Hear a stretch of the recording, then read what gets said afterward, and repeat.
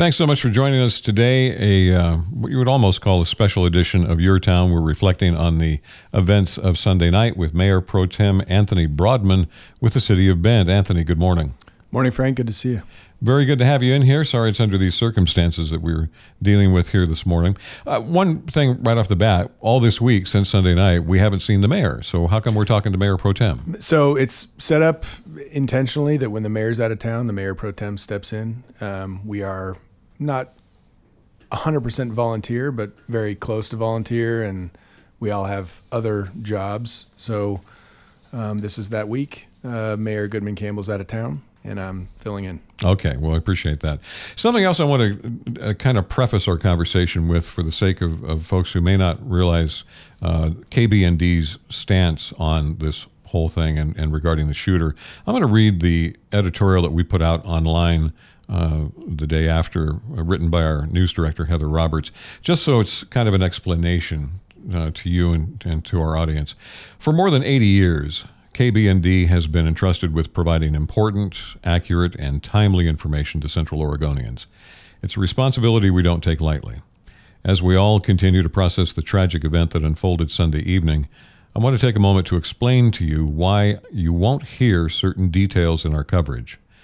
We reported the gunman's identity when the police released his name. We have made the editorial decision to not use his name again. While KBND received a copy of the killer's manifesto early on, we have chosen not to report on its contents, the website or websites on which it appears, nor the internet handle he used. After reviewing the disturbing journal-like entries written by someone claiming to be the gunman, it's very clear he wanted notoriety. KBND News will not provide that recognition. His words will not appear on our website or on air. You will not see his photo, nor will we talk with those who knew him. This is not a criticism of the media outlets who choose to do so, and we know this may risk ratings as listeners find the information elsewhere. But after the national media moves on to the next big story, we remain. This is as personal for us as it is for you. Here at KBND and Combined Communications, our roots run deep in this community. Our responsibility is to you, our listeners, our neighbors, and our family. We will continue to report on the investigation as it progresses. We will also focus on the heroes of that day, Mr. Surrett, the employee who sacrificed his life in an attempt to stop the gunman, the first responders who entered the store while hearing gunfire inside, and the first victim, Mr. Bennett, killed during a routine Sunday evening shopping trip. Thank you for supporting us as we do our best to support you during this time. Heather Roberts, News Director, KBND. So I wanted to let everybody know that's the stance we're taking. And I applaud that. I think it's important when we look at exactly the intent of these types of attacks are to scare us. They are to instill terror in us. And so I applaud that editorial stance. I applaud the leaders, the community members who are looking at this at what it is, and it's an attempt to instill terror in our community, and we can't let that happen. So how can the city help the community move forward at this time? I think we're still very much in the mourning phase of this as a city, as a community. I know the most important thing that the city could do is to make sure that everybody's safe right away, and that's what Bend Police Department, working with the FBI, the Deschutes County Sheriff, and State Police did. Very proud of our response on Sunday night and going forward. You mentioned that police just finished some active shooter trainings. Yeah, I mean the circumstances of this, continue to just boggle the mind. But in June, every single one of our sworn officers participated in an active shooting training up at Mount Bachelor in the Sunrise Lodge, and our officers are trained to run as quickly as they can, enter a building where a shooting is occurring as quickly as they can, and run toward gunfire. And that's exactly what happened on Sunday night, and I believe that it prevented this from being a much worse tragedy. I'm grateful. I continue to be grateful to the women and men of Bend Police Department for their bravery, their commitment to training, their commitment to professionalism, and again, making sure that this wasn't much worse. At 7:04, the first call to dispatch came in, and at 7:08, it was over. So, pretty remarkable. Is the city doing anything to support the victims? Yeah, and I wish I could recite the links off. We have mental health resources for folks who are struggling right now.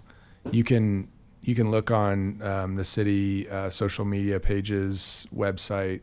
We've partnered with the county, and there's a lot of trauma in this community right now. I think even for people who may not have had any personal connection to the victims or people who were in the store that night, I think it's, while I wasn't surprised, we have a illness in this country. We have a gun problem in this country. We have a shooting problem in this country. I don't think it would have been naive to think this was never going to happen in Bend.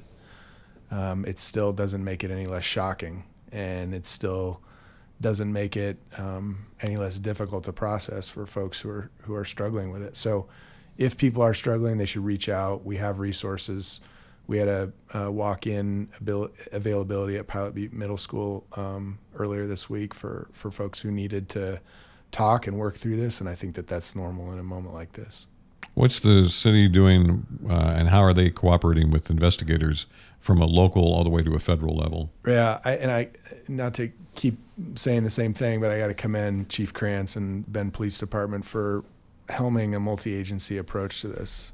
It required interaction with the ATF because we were concerned about explosives. Required working with state police, and we got resources from the governor and the state police, which were very essential that night. I think we're continuing to do the good police work that we do at Bend Police Department, and every day new details are coming out. Some of them are more disturbing than the day before.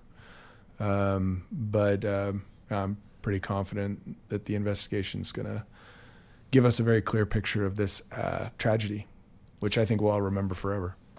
No doubt. We've been in touch with Safeway corporate offices, and they tell us no information right now about when that store is going to reopen. Have you heard anything? No, and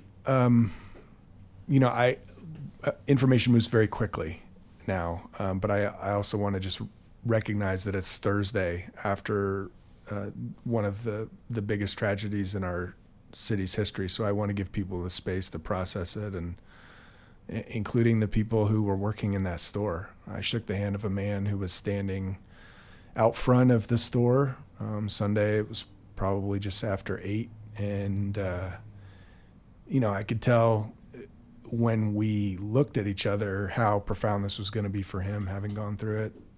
I think that is probably going to affect a lot of people in that store, and I think it should. All right, we're wrapping up. Just a few seconds left.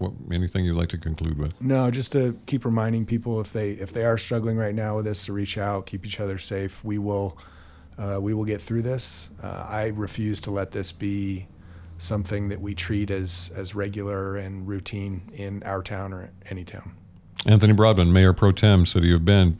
Thank you for coming in today. Thanks, Frank.